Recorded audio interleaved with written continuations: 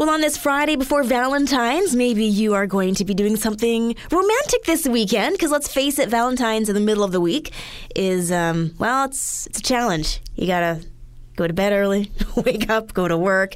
Anyway, I thought we need to chat with Robin Rossi today as our Good Company correspondent, because she has an article that will be found at faithstrongtoday.com talking about Valentine's Day, but from a different perspective, one that sometimes gets overlooked. Robin, how are you doing today? I'm doing well. I'm glad to be here. It's, not raining for once in British Columbia, so I just have to report that. Okay, not raining in BC. Sounds glorious. Because this is your rainy season, isn't it? Yeah, it is. And it's just this gray, dark, sad February. Yeah, but not today. And so I'm looking forward to talking about Valentine's Day. Yeah, I have a better attitude about it right now. Good, because you know what? Growing up, I did not have a good attitude towards Valentine's Day. In fact, I would call it, so for this year, it's falling on a Tuesday. So I'd call it Black Tuesday. And me and my sisters would wear black, which sounds super morbid and depressing. But I was always single on Valentine's Day. Always. I just hated it so much. And I'm like, why do you need a day to be reminded to tell people you love them? This should be an all day, all year kind of thing. Yeah, I agree.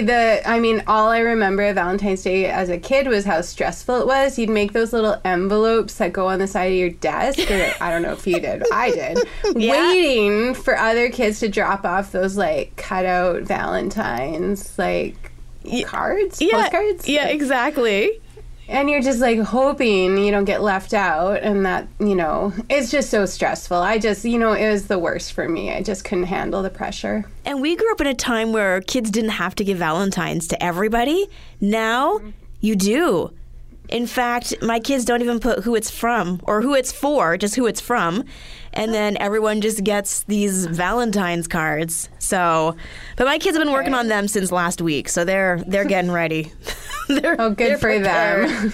Because everyone gets one, right? Okay, so it's less stressful now, so I like that. I'm a fan. Yeah, but back in the day, not so much. And I know for those who may find themselves single for any one of a countless amount of reasons, Valentine's Day can be hard, especially if you are single because of maybe you are now a widow or a widower, it can be a challenging day.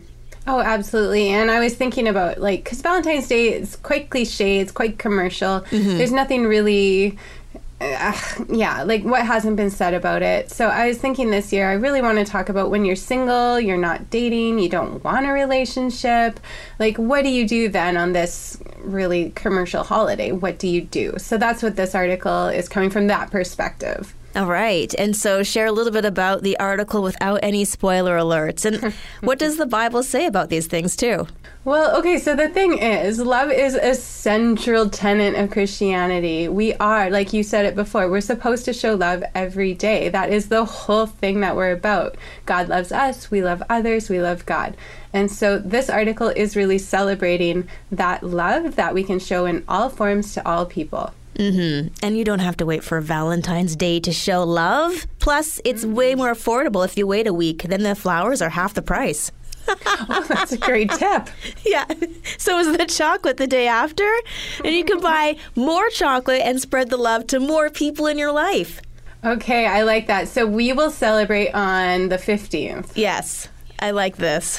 This is a good plan of attack. Oh, man. But yeah, Valentine's Day, some people love it, some people not so much. What is your biggest takeaway from diving into Valentine's Day from that perspective of being alone? Okay, I'm gonna share this, and I don't know what this makes me sound like, but as I researched all the different ways you can acknowledge Valentine's Day and celebrate it, I got really excited about celebrating with my pets and just showing them how much I love them. So that's what I'm gonna do. That's amazing. Is your husband working out of town? Is that what's happening?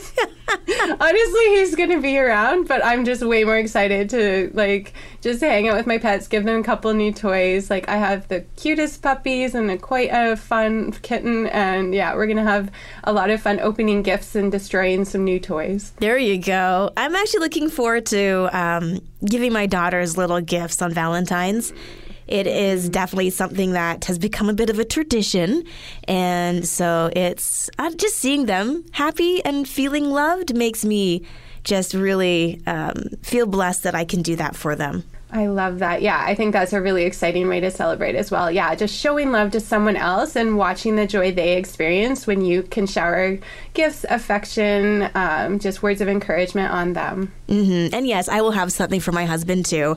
I'll have to pack him a little basket of, chocolate or something. And actually for him, it's Maltesers. That is the chocolate that says, hey, I love you. So we're good to go.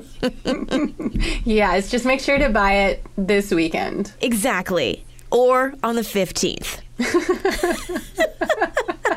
Robin, thank you so much for popping in today as our good company correspondent and talking about Valentine's Day and love for everyone, whether you are in a relationship or not. Absolutely. Yeah. Nice talking to you.